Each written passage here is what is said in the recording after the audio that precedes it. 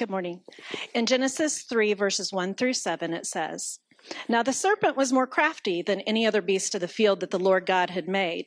He said to the woman, 'Did God actually say, you shall not eat of any tree in the garden?' And the woman said to the serpent, 'We may eat of the fruit of the trees in the garden, but God said, you shall not eat of the fruit of the tree that is in the midst of the garden, neither shall you touch it, lest you die.' But the serpent said to the woman, 'You'll surely not die. For God knows that when you eat of it, your eyes will be opened, and you will be like God, knowing good and evil.' So when the woman said that the tree was good for food, and that it was a delight to the eyes, and that the tree was to be desired to make one wise, she took of its fruit and ate, and also gave some to her husband who was with her, and he ate. Then the eyes of both were opened, and they knew that they were naked, and they sewed fig leaves together and made themselves loincloths."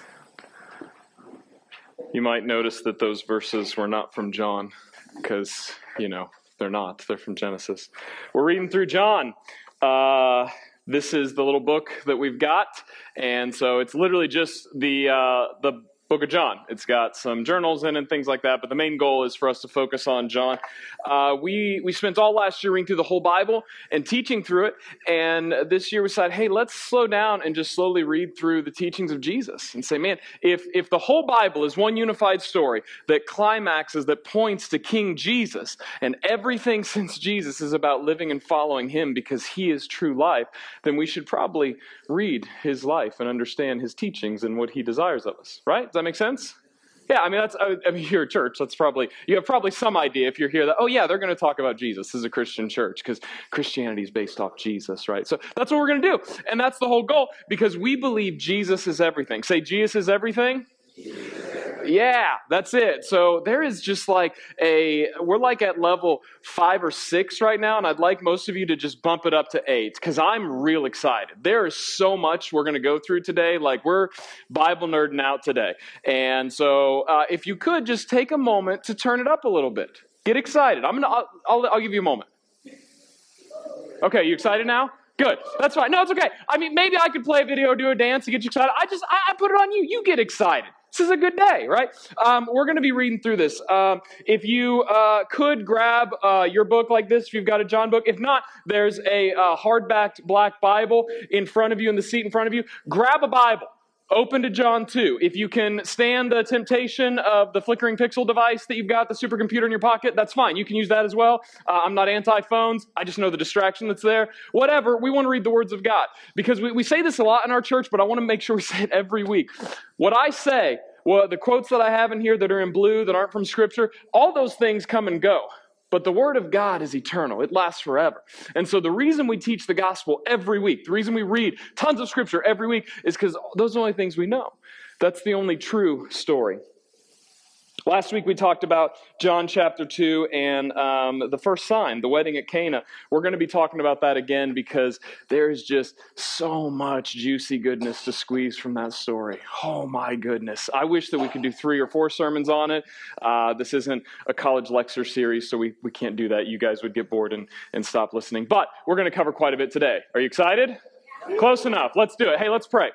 God, I ask right now that your word would bear its weight on us and that your Spirit would give us ears to hear, that your wisdom would become relevant, that your Spirit would illuminate these texts, and that this wouldn't just be a whole bunch of facts or knowledge, but we would see your true story. We would find ourselves in the reality that you've given us. God, I pray that we would believe. That for those of us that are struggling to believe, for those of us who are on some different spectrum of trusting, believing you, that we would all take steps towards trusting and believing in you as Jesus calls. Thank you for your love for us. Amen. William Shakespeare said, "All the world's a stage and all the men and women merely players." Anyone know that quote? Anyone know what it's from? That'd be cool if you did. I memorized where it was from, and then I forgot, so it doesn't matter. But I like that quote because it pulls out this basic understanding that everyone has a role they play. All the world's a stage. And you can take this really sarcastically and negatively and be like, man, nothing's real. They're all just a bunch of hypocrite actors. I don't think that's Shakespeare's heart, because he goes on in the poem to describe the 7 stages of man and life. I think he's understanding that we live in a narrative. We live in a story, and all of us value story and narrative. In fact, some authors have suggested that humans are narrative animals. That's who we are. Humans make sense of the world through stories. If you start wrestling around with any entertainment, if you were to talk about what are things you enjoy, you find them in stories. There's a reason why you like the shows you like. There's a reason why you like the movies you like, the music you listen to. It's all story. When you talk about history, right, you find that it's a collection of stories, not just a collection of facts, because humans find themselves not in biological burps of random pieces of evidence, but in story. We're narrative animals. And in case you're like, duh, that's obviously true, move on. I just want to kind of push this point because I think sometimes we belittle the fact that we're all searching for story to live in and that it actually guides our life. Neuro research is continuing to suggest that our brains are actually hardwired this way. Our brains have developed to only function in story. Neurobiologist Mark Turner has this to say: story is the basic principle of how the human mind works. Most of our experience, our knowledge, and our thinking is organized as stories. Your life, my life, it's all shaped by story. In fact, if you were to just take a moment to think about today, this last week, it plays back like a story. Man, I remember when I said this thing. I remember when this thing was done to me. I remember that Yahoo in the Honda Odyssey on the way to church. Oh man, those people in their Odysseys. Why doesn't everyone drive a Toyota? Whatever it is. And you remember a story. Whoa, I didn't know that was in me. It just came out. Honda Odyssey people, yikes. The story you live in and believe shapes who you are and what you become. Or in short, the story you live in is the story you live out. When I was going through a lot of addiction counseling and counseling things in my life and kind of culminated early on before I got married, and I was trying to not really ruin this beautiful thing God gave me with Nikki. It's the best story I have about how Nikki and I came together. I'll tell you about it sometime. But when I was wrestling through and I saw a counselor, I learned this pattern. There was a counselor that talked me through this. It basically, any of you who have ever been to counseling or you understand counseling psychology, this is life. This is humanity. The story we live in, or our interpretation, some people define that just the messages you've been receiving, but that's just the story you're around, the things you're listening to, and your interpretation of that forms your beliefs, what you trust in. More on that in a minute, but beliefs and trust go hand in hand. You can't believe in something you don't trust. That's stupid. We'd all say that's foolishness. So they go together, and the biblical word goes together, belief and trust, by the way. That forms your feelings, and some would say actions. Some people can flip those. Actions and feelings can kind of be together. Some of you are like, I'm not a feely person. Stop talking to me, feely pastor. That's fine. Either way, feelings and actions go together. The point is, our interpretation of the story that we live in forms our beliefs or what we trust in, which forms our feelings and actions. This is life. That's what exists. And it's no wonder that the patterns we see around us in social media, they want you to post about your story, TikTok stories, these live feeds that constantly communicate snapshots of this is who this person is. This defines you. How you interpret the world, this is your story. And this leads us to live within reality with a capital R, whatever that is. Philosophically, everything has to have some sort of objective source. It's not just random nothing, right? Because 2 + 2 = 4. Fire is always hot. Gravity pulls us down. Like, we have some sort of objective thing here, so we know that it's all pointing towards something. So even if you're here and you're like, I don't believe in this Christianity stuff at all, this is stupid, we can at least agree on that. There is some objective something that patterns something, because that's where we're at. This is story. And it is either trajecting towards a reality or we're going at odds with that reality. If I believe that gravity doesn't work, I'm going to hurt myself very quickly, right? I'm going to jump off the stage and break my leg. So I still live in that reality. I'm living in odds with it or towards it. So this begs the question, like, what if the story you're living is wrong? Or a partial story? I mean, you've seen someone's TikTok, Instagram, Facebook, whatever. You've heard a story that's off.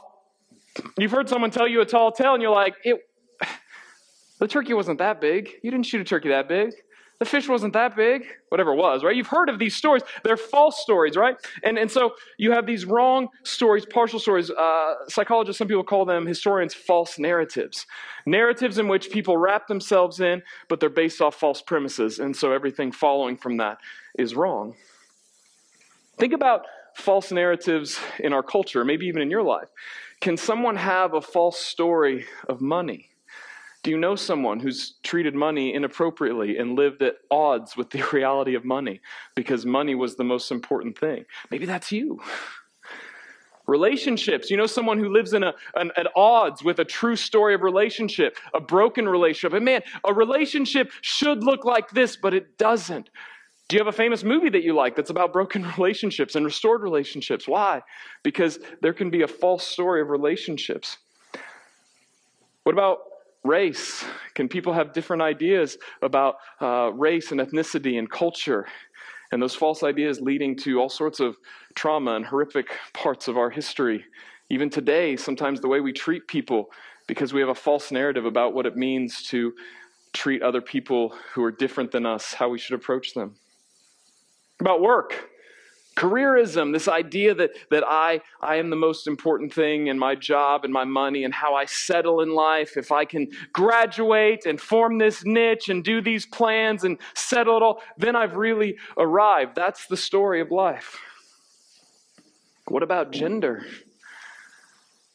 Make the whole story about gender. Everything comes back to who you're attracted to. Nothing is more important than your gender and who you're sexually desiring.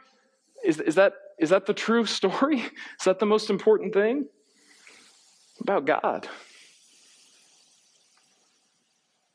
A.W. Tozer said, what comes to your mind when you think about God is the most important thing about you.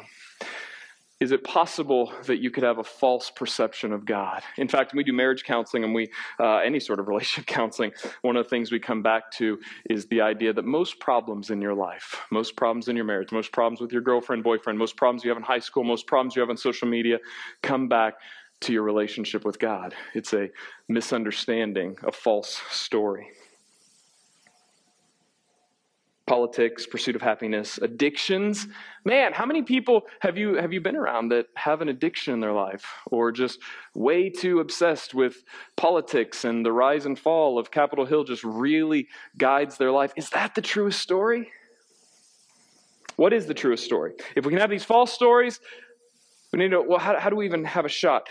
I would love to spend 3 weeks talking about Scripture and why Scripture is the authority, both philosophically, historically, culturally, spiritually, as it just speaks for itself. I'd love to. I had all this stuff in my notes about what the definition of religion is, not the weird definition our culture is kind of adulterated to be, but actually historically, what historians would say religion. I had all this stuff in my notes. I had to remove it for time. We don't have time to talk about this, but when you're talking about story, you have to be talking about Genesis 1 through 3, because the Bible is the truest story. The Bible is the truest story. Just for a little bit of philosophy here. What if there is a God? What if this objective source that is somehow connecting all things, what if that is God who loves you? And what if that God's trying to communicate to you? Would he do it subjectively just because of your feelings, what you think is right? How's that going for you and your culture? How's that going through history? It's terrible. What if God was trying to communicate to you through some sort of objective source that requires to be studied and wrestled with because it's complex and difficult? This is the Bible. This is God's word. This is why I read it every Sunday. This is why we hold to God's word. It is the truest story. The Bible is utterly unique from all documents through all of history. Nothing like the Bible. In fact, again, things in my notes we don't have time for, but just think through King Henry, Bloody Mary, William Tyndale, all these people through history. People are literally getting burned because they translate the Bible to English. And then a few decades later, they say, oh, it's okay to have the Bible in English.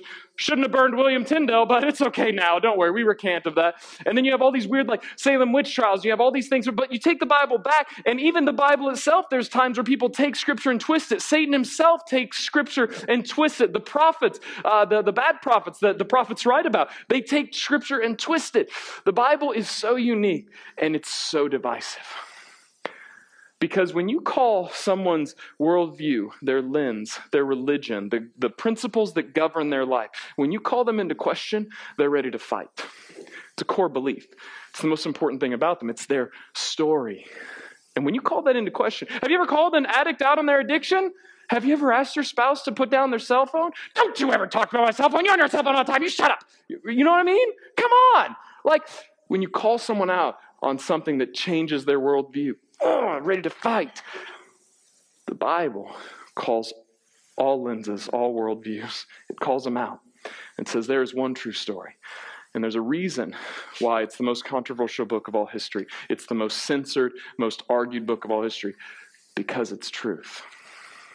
In short, I wish we could unpack that more. Come next year, we're going to do a whole series on Scripture as we go through spiritual disciplines. For now, we'll leave it at that. The Bible is true. So let's talk about this. When we say things are true, I want to go back to Genesis 3. All right, if you want to look at Genesis 3, Genesis 1 through 2 tells us the true story we are created to live in. God is good. God creates good things. He creates us in his image to create good things. That's what he created us to rule alongside him, to do everything for his glory, and that is our joy. If he is getting the glory, more on this later, then we live in joy and happiness, in peace, in shalom. There's all sorts of concepts in this for Scripture. And then you have Genesis 3. The serpent, more crafty than all the other creatures, which can be deceitful. It can also just be more knowledgeable. It's a weird word in Hebrew. And the serpent says, what does he say? Did God really say? The first temptation, the first thing that twisted everything for us was lack of trust, was doubt. Did God really say? You can't trust God. What's the implication there? He's not really good. He won't really take care of you. You know who's going to take care of you? You. You know who the most important thing is? You. Your story. Your pursuit of happiness. What you got to say on Facebook. That's the most important thing. What you think about your gender. What you think about politics. That's the most important thing. In fact, all you got to do is eat the fruit, because God won't take care of you. If you eat the fruit, God knows that you'll have knowledge of good and evil, that you'll be able to decide what's right and wrong. This is the message of Genesis 3. This is the pattern of all of human history. And we say, all right, who wouldn't want their eyes to be opened? Who wouldn't want to know? Come on. As soon as that happens, they realize they're naked. They separate from God. Sin is always a lie. The next chapter in Genesis 4 defines sin. Sin's crouching at your door, chata in Hebrew. It's this idea of believing a lie. There is truth. There is a true story. And sin is like, no one sins out of discipline. No one got up at 11:30 a.m. or 11:30 p.m. last night and said, ooh, well, I think I'll look at porn because I don't really want to, but it's 11:30 p.m. and I gotta look at porn. I gotta go have an affair. I gotta cuss out my family because it's what I do on Saturday nights. Is that anyone's pattern? Like, no. We sin because of a lie. We have a false narrative. We have something to say, did God really say? Who's most important? You're most important. You got to take care of you. And all of the rest of the Bible is Genesis 3 on repeat. Us taking care of us. We live to our own drum. We decide good and evil. And I'm sorry that you've heard me preach that 100 times, but I hope that we start believing it, that that's our struggle. That's our posture, that we continue to fall. The whole Bible, Genesis 3. What do you believe? Who will you trust? Jeremiah 17, he writes it this way. Jeremiah 17, verse, I think we're doing 5, 7, and 9. There's some really cool leaf and tree imagery in here that we're going to skip. Go back and read it. Jeremiah 17, 5 through 9. Thus says the Lord, cursed is the man who trusts in man and makes flesh his strength. That sounds like Genesis 3 on repeat. Whose heart turns away from the Lord. Blessed or happy, asher in Hebrew, happy, right is the man who trusts in the Lord, whose trust is in the Lord. It gets repeated twice. Who trusts in the Lord, whose trust in the Lord. Verse 9, famous verse. The heart is deceitful above all things and desperately sick. Who can understand? It's like Jeremiah's whispering. Here's what God says. And also, here's my little commentary. The heart is deceitful. What you think, what you feel, your willpower, what you hold as the most true thing, it could be deceitful. It could be a lie. It could be a false story. What if the Lord is trying to talk to you through Scripture, to not put you at odds with reality, but tell you the true story? It's nothing like the Bible. Open your Bible to John 2. We're going to wrestle with what do you believe? What do you trust in? Because all of sin is a lie. The original thing of evil is, hey, can God really take care of you? Does God really trust you? Now, with all this information, sorry for the long intro, now we're going to read John chapter 2. Are you pumped yet? Sorry, I just put a whole bunch of heaviness on you, but we're going to get real Bible nerdy here in a minute. It's going to be exciting. The reason we started with Genesis 3, the reason we go back is because John chapter 2 does something. John has a narrative now. It's not just about saying Jesus is this. We'll look at that list here in a minute. But now it's Jesus does this. And John says this is the primary sign, the first sign, the origin sign. More on that here in a minute as well. The wedding at Cana has this really interesting thing to unpack because from John's perspective, it's everything. It goes all the way back to the beginning and all the way forward to new creation. It's everything. There's a reason why John put it at the beginning, and Scripture is so beautiful. John's crafty. The Lord is beautiful how he orchestrated John to write this, and we're going to geek out over it. But I want to first remind us of John 20:31. Here's what John says. Here's why he wrote John. John tells you, I wrote John, these things are written so that you may believe, trust that Jesus is the Christ, the Son of God, and that by believing, trusting, you may have life in his name. That in mind, John chapter 2. I know some of you are like, oh, wait, we're just now starting? Yes, we're just now starting the sermon. You'll be okay. It's okay. Whole lot to come. This gets exciting. John chapter 2. I'm watching you not look at it. Come on, look at it. Oh, it's on the screen. Sorry. I didn't mean to offend anybody. We're friends here. God brought you here for a reason. I'm not rude. I just want us to read this. It's so exciting. Get pumped. Here we go. John chapter 2. On the third day, there was a wedding at Cana in Galilee, and the mother of Jesus was there. Jesus also was invited to the wedding with his disciples. When the wine ran out, the mother of Jesus said to him, "They have no wine." And Jesus said to her, "Woman, what does this have to do with me? My hour has not yet come." His mother said to the servants, "Do whatever he tells you." Now, there were 6 stone water jars there for Jewish rites of purification, each holding 20 or 30 gallons. Jesus said to his servants, "Fill the jars with water," and they filled them up to the brim. And he said to them, "Now draw some out and take it to the master of the feast."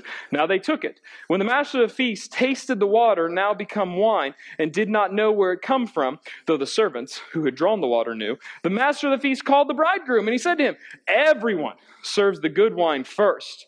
And when people have drunk freely, then the poor wine. But you have kept the good wine until now."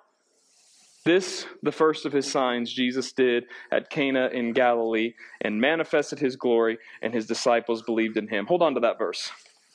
Verse 2:11. This, the first of his signs. Where it says the primary sign, the primary one, the origin sign. There are 7 signs in John. Those who study, they call it the book of signs, is this first part. And we're going to unpack that here in a second, right? But this is the first sign, his primary sign. It's the first of his signs, John tells us. And Jesus did at Cana in Galilee. And it was for what? To manifest his glory? And his disciples believed in him. So this morning, we're going to talk about signs, we're going to talk about glory, we're going to talk about belief, right? I'm not really a 3-point guy, but somehow I just realized I've got 3 here. So, whoops, I did the cliche thing. Signs, glory, belief. I want to show this links graphic just for a second so we remember this. Do you guys remember this thing we showed? Can we turn down the lights a little bit? Is that possible? We don't have to, but... So there's this idea that there's over 63,000 links to itself in Scripture. People who study Scripture, even if they're not believers, they understand that Scripture self-references itself more than any other book that's ever existed. It's utterly unique. There's nothing like the Bible. Every one of these lines, that hoops, the colorful lines, is a reference back and forth. The lines underneath are the chapters of the Bible, the longest one right here being Psalms 119. Yes? You know that? Good. Okay, we're all together on the same page. So these are all the chapters of the Bible. And then these lines is a graphical representation of every time a chapter references itself elsewhere in Scripture. There's over 63,000 of these. You can bring back up the lights. Why does that matter? Because the Bible's awesome. And John wants you to see this. This is like new research. People are now having algorithms and things to be able to graphically do this. But the Hebrews, this is all that was on their mind. When they read Scripture, when they saw the story of the universe, the story of the world, they were saying, wait, everything's connected. Everything comes back to Yahweh. And Jesus says, yes, everything comes back to me. And so the way John crafts this narrative, the way he tells this story, he leaves us these clues to remind us, whoa, do you know who this is? Do you know who you're dealing with? This isn't just a neat party trick. This is everything. And so that's how we're going to read it. I'm going to start going through and I'm going to talk about these signs. We've got a lot to unpack. If you're a note taker, get after it, right? Because there's a lot of Bible geeky things here that should get you really pumped. If you're not a note taker, just remember that graphic, man. John wants you to see how all these things are connected. This isn't some weird conspiracy thing where we're like, whoa, look, there's the devil under every rock. That's not the point. The point is that the Hebrews who read this, the original readers of this would have seen, whoa, John's trying to communicate something. First, he says this is the first sign. It's the primary sign. There are 7 signs in John. There are other 7s in John. The first one, this says this is the 3rd day. If you do the math on the days coming up, there's the original day. Then there's times that it says the next day, the next day, the next day. So if you have the original day plus next day, next day, next day, you have 4 days. On the 3rd day, which is 3 days after the last day, how many do you have? 4 plus 3? 7. Now, I'm not the weird guy that's like, there's numbers everywhere in the Bible, man, and they're all connected. I'm a little bit like that because it's everywhere. And every scholar who studies this well would say, it would be foolish to not recognize the patterns there. Because Hebrews constantly use 3s, 7s, and 10s and other numbers, but specifically 3, 7s, and 10s, sometimes 2, to point back to Genesis. Because God spoke 10 times. He created 7, right, in patterns of 7. All these different patterns are there. I had a graphic to show you a lot of these things. I took it out because it can be boring for some people. But there are 7 days mentioned here. There's 7 signs. This is the first of the sign, and we're going to point them out every time we get to one. There are 7 I am statements that Jesus makes in the book of John. There are several other 7s there. There are so many. In case we forget to mention in a couple weeks, those of you who are Bible nerdy people remember the woman at the well? How many husbands does she say she has?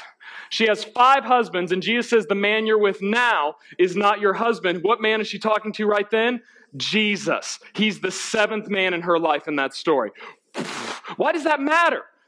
Because 7 is the sign of, we've talked about this before. You guys remember? Perfection, completion. Why? What did God do on the 7th day? He rested because he was tired? Oh, it's tough work creating the universe. My good. Because it was finished. It was completed. And the whole idea of Shabbat, of Sabbath, the reason you should have a pattern of Sabbath in your life is the Hebrews were supposed to have an idea, a pattern, a posture, a rhythm in their life of recognizing, you know who's in charge? God. You know who completes things? Yahweh. You know who I can look to and understand that even if my work's not complete, and even if I'm not enough, and even everything's broken? God. Because he promises rest. He created a world in which everything functioned the right way. And we messed it all up. And so if there's going to be rest, if there's going to be completeness, it's in him. And John's saying, this is the 7th day. Implying right from the chute, 3rd day, the 7th day, something's going to go on here. This is the primary sign of 7. This is something going on here. What are these signs supposed to be pointing to? That Jesus is the Messiah.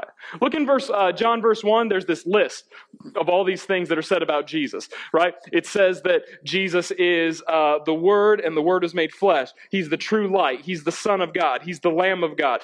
They call him Rabbi, which means master, teacher. We talked about that a couple weeks ago with discipleship. He's called the Messiah, Jesus of Nazareth, son of Joseph, the King of Israel, the Son of Man, the one who will baptize with the Holy Spirit, the one whom Moses wrote in the law. This is what these signs are doing. It manifests glory. It's pointing that, hey, Jesus is all of these things. You're supposed to look back and say, whoa, John's showing, just by this happening on the 7th day, just by this being one of 7 signs, John's pulling you into a narrative. And I hope you understand, as you read a good story, if you read a good story, you want the beginning to draw you in. The Mollies were dead to begin with. I don't know why I quoted that. That was a weird one to quote off the top of my head. What is that? Dickens? Christmas Carol, the Mollies were dead to begin with. It draws you in. Is the idea of a good story. John's crafting this, say, hey, come in. There's something big here. You're going to catch it. All these 7s. Look how John talks about this. First, we're going to talk about 3rd day.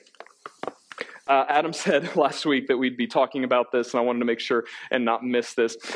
So this is the 3rd day. It makes the 7th day. There's other days before this which would point, hey, what are the other 6 days doing? Well, they're defining who Jesus is. That's what John's trying to pull you into. Check this out.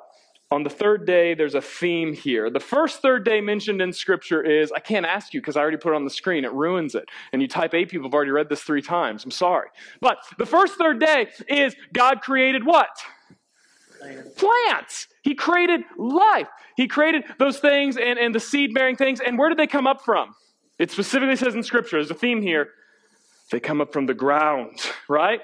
And we've talked before about tohu vabohu, the waters, the Spirit hovers over it. God organizes chaos, whole theme through Scripture. God is the one who organizes chaos. We bring chaos, God organizes it. And you've got this rough ground that's created, and he brings up life and seeded plants. There's an implication of a covenant there. We don't have time to talk about that theme, but these plants will, because they have seeds, then they have a seedal covenant with the Lord to do what? Why do plants have seeds? Come on, science.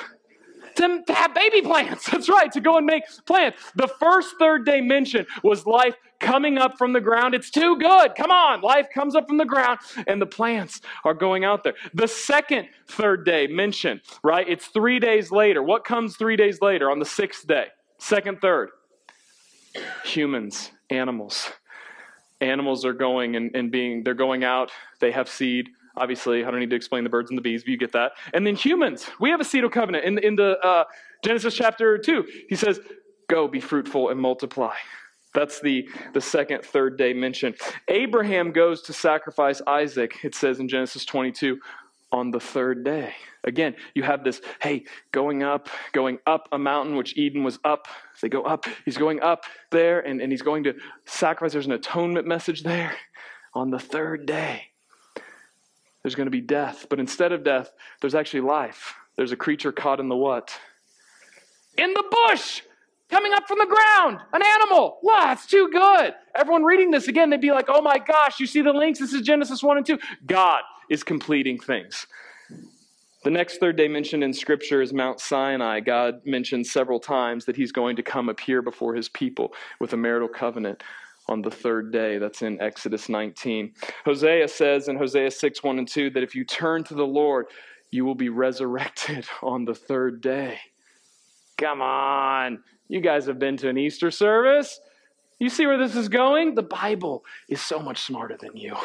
Isn't that incredible? I love it. You start seeing these things like, hold on. It's like the Lord wrote it.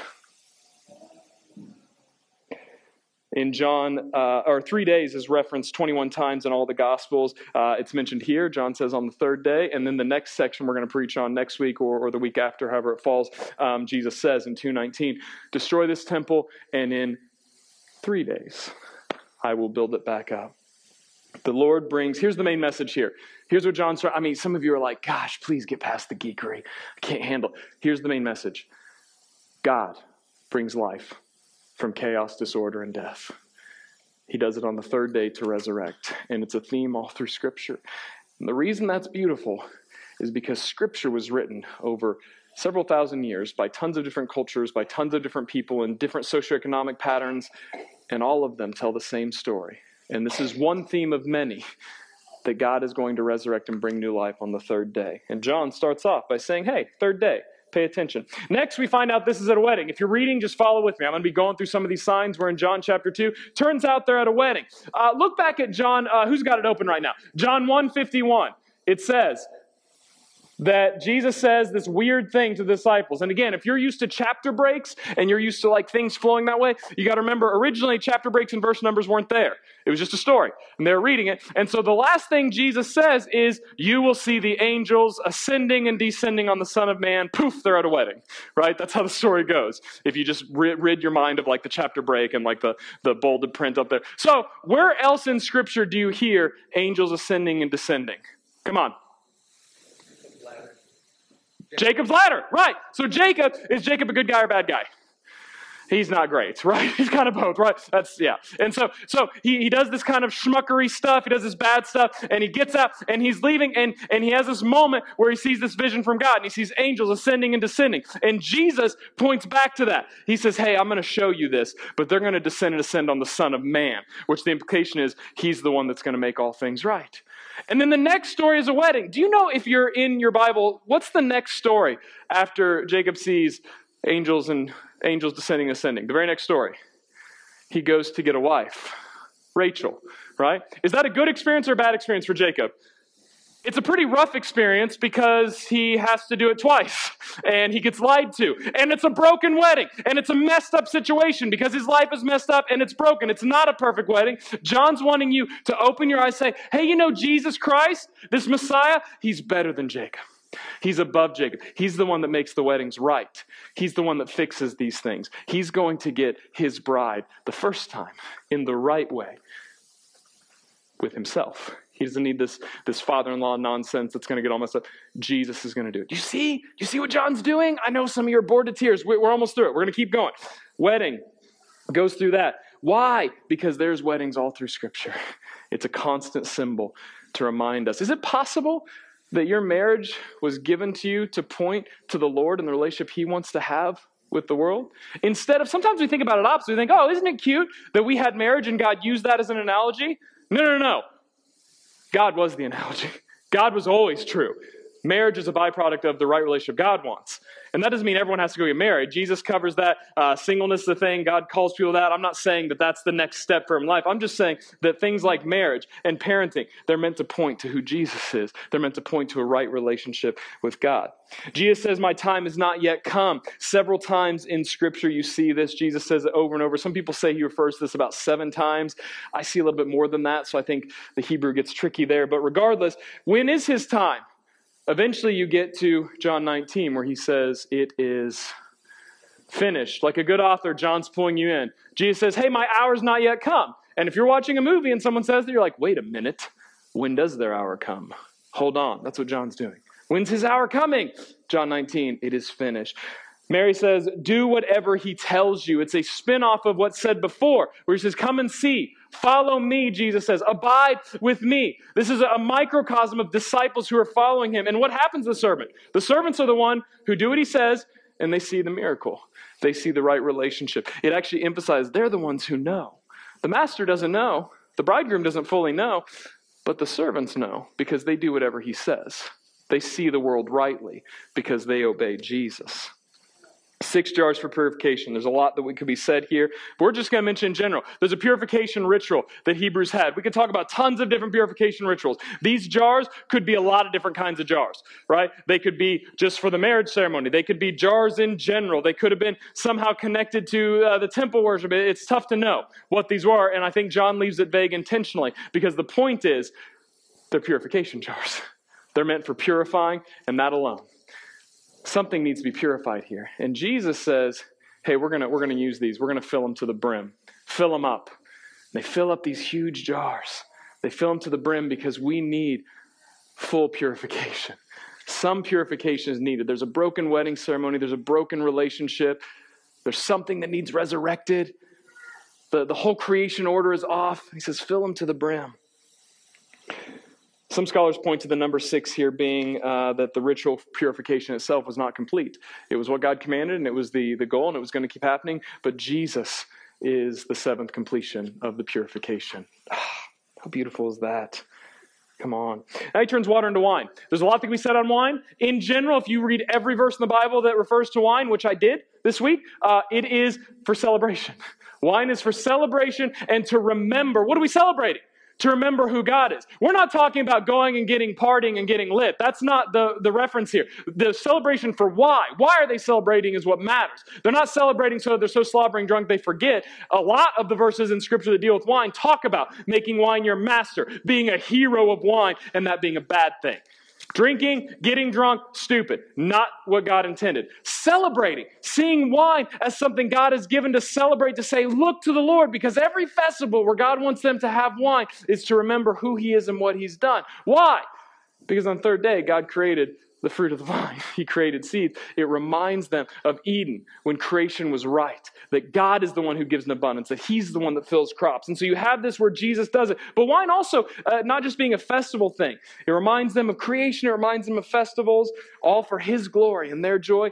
It also reminds them of blood. As we preach on a few weeks, John the Baptist said, behold, the Son of Man, or behold, the Lamb of God who takes away the sin of the world. There's a purification that's needed. To put it most simply, I'm going to quote Lecrae. Lecrae said in a song, without the cross, there's only condemnation. If Jesus wasn't executed, there's no celebration. Without the cross, only condemnation. We are condemned, separated from God. If Jesus wasn't executed, there's no celebration. Why are we celebrating? Because he's the Lamb of God. He takes away the sin of the world. 1 Peter puts it this way. He himself bore our sins in his body on the tree, that we might die to sin and live to righteousness. By his wounds, you've been healed. We are purified by Jesus' blood. Jesus is representing in this story the new covenant, the new life that only comes on the third day, that comes up, that fulfills the sealed covenant. He's the true human. He's the true Adam. He's the true Jacob. He's the true Israel. He's the one that brings the fruit. He's the one that brings fulfillment. He's the celebration. He's the purification. Jesus is everything. And I'm sorry if all those Bible nerdy things bore you, but here's the point. John wants you to know this isn't just a neat party trick. Poof, there's wine. Da, da, da, da, da, da, da. John wants you to know Jesus is everything. Look at all of Scripture. Jesus is fulfilling it. This is the primary sign. Think about Genesis 1 through 2. Water. The Spirit hovered over the waters, bringing order to chaos. Then fruit of the vine. Jesus makes the best wine. And they're at a wedding. Jesus couldn't make this more clear. So obvious to everyone there, to everyone reading. So when we talk about these sort of things, you can come back now, those of you who tuned out because I said Bible geekery and stuff. When we talk about these things, you might think about this picture. So you might have seen this meme before. Who's seen this before? You've seen this. Come on. I don't. What's the phrase? I don't support this show. I don't know much about this show. So, don't go and watch this and be like, hey, Pastor David said watch this. I don't know anything about it. But I do. Here's what's interesting about memes and GIFs in our culture.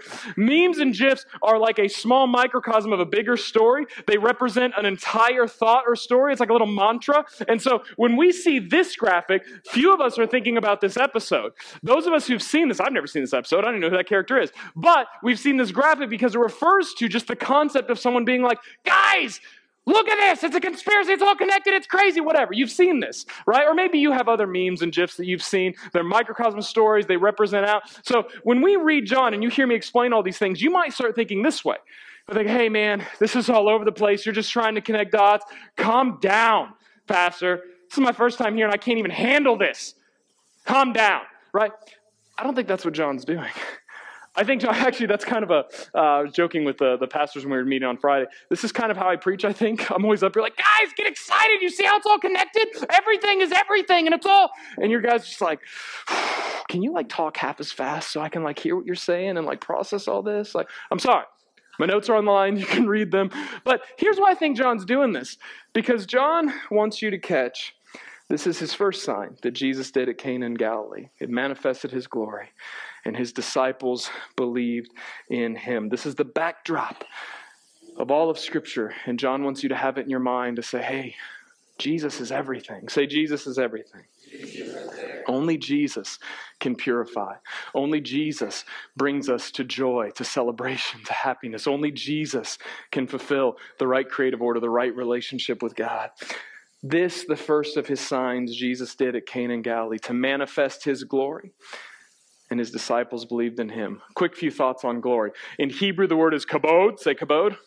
Kabod means heaviness. We know this because if something hard's going on in your life, you say, man, that's really heavy. You got heavy news. It's a heavy time in life. It's just, and there's a philosophical concept here that God's kabod, his heaviness, everything comes back to him. Think of a orbit. Sometimes we use that phrase on stage, orbit. Everything comes back to the Lord. He orbits it because he has all the weight. Jesus is manifesting his glory, the implication that he's manifesting objective reality in the Lord, everything that comes back to him. And all the time we want glory. We want to manifest our own glory, but you can't. The reason that your crushing desire to just pursue happiness, to just pursue the best relationship, to just pursue the most money, you want everything to come back to you. The reason that doesn't work when you trust in yourself is because you don't got glory. And all your glory ends. And if you had the glory of God, it would crush you. And it does crush you because sin is a lie. It's a lie that you can hold the things of God and you cannot. You are limited. You were not created to be limitless. That is who God is.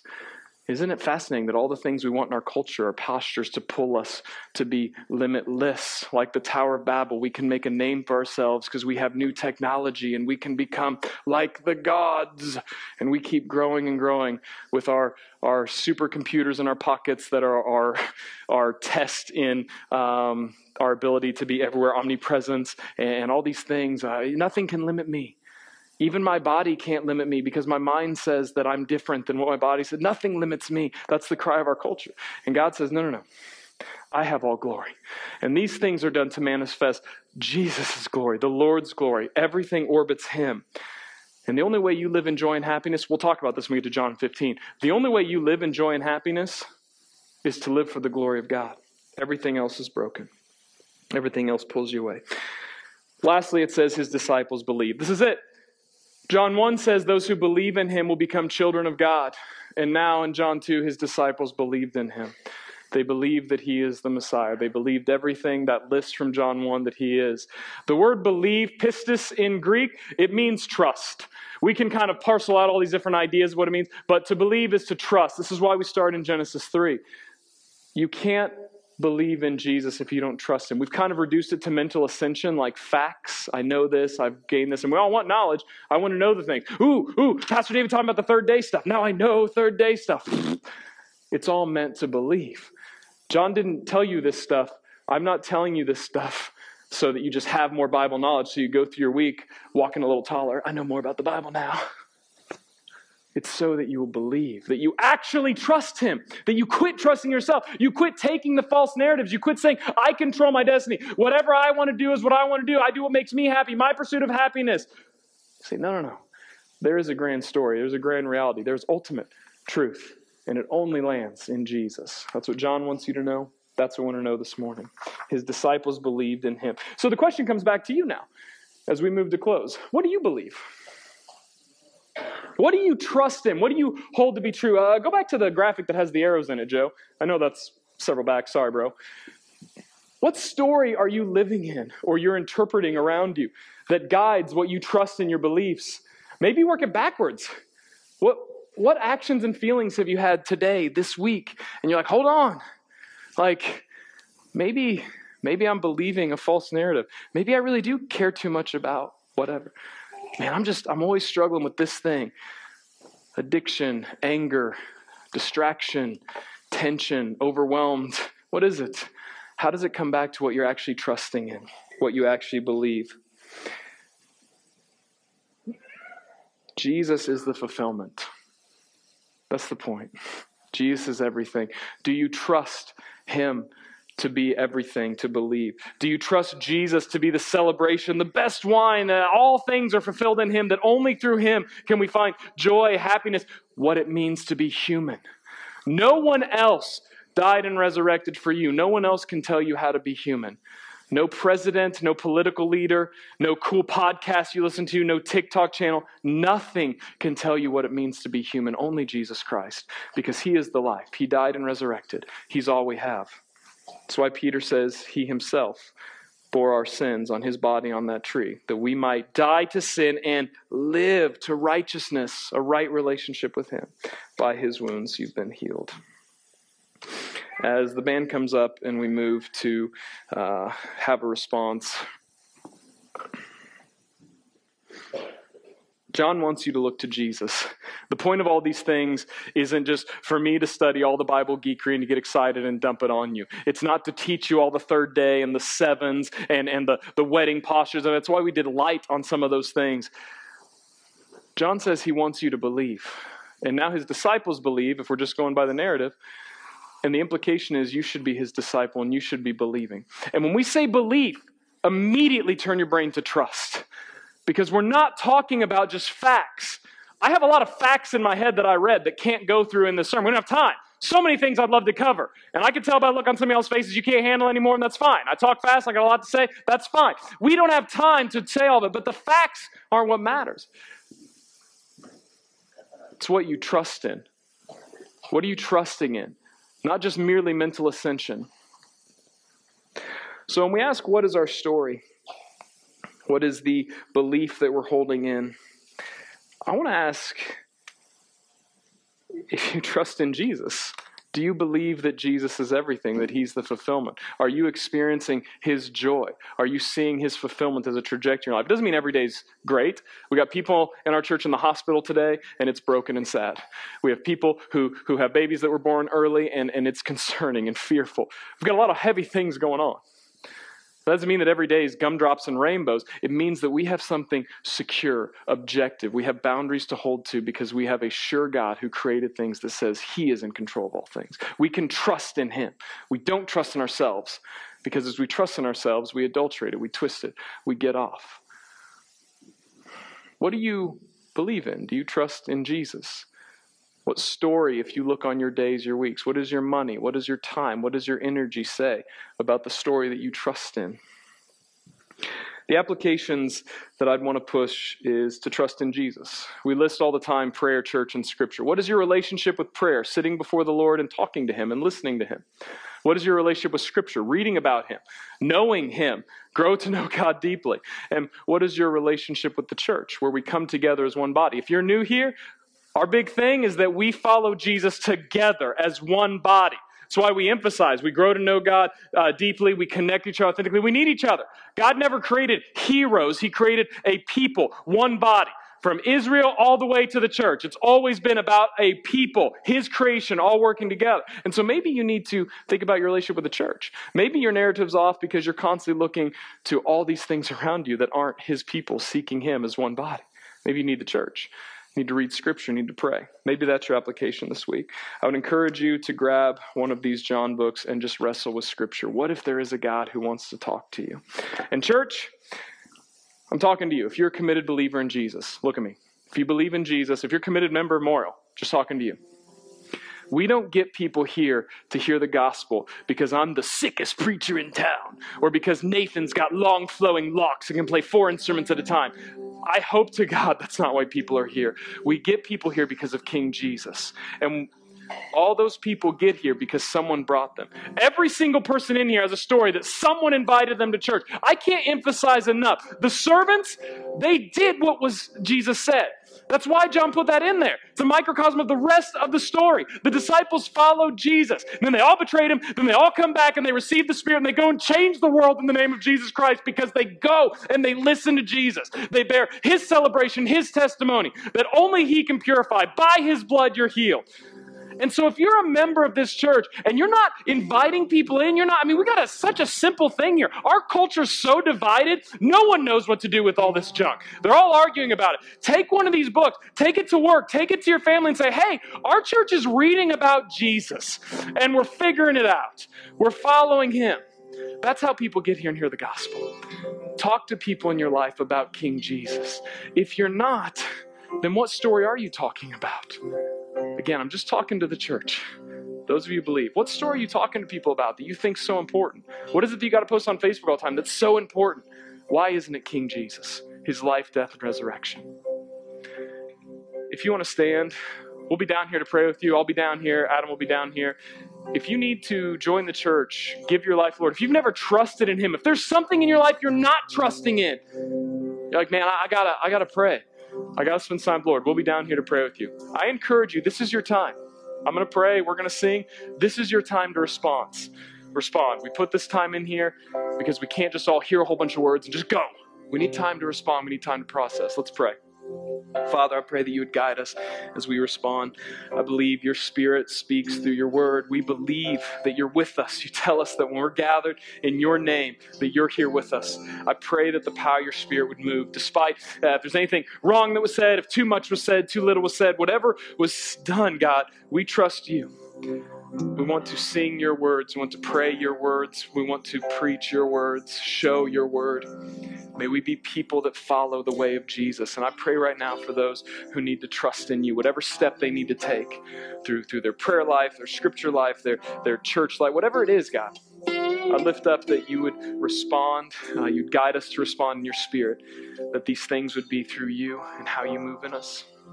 Show us as a church how to respond as one body, how to go and declare the gospel boldly. Thank you for your word. Thank you for all the connections, all the ways you constantly show us that you're with us, that you have all authority.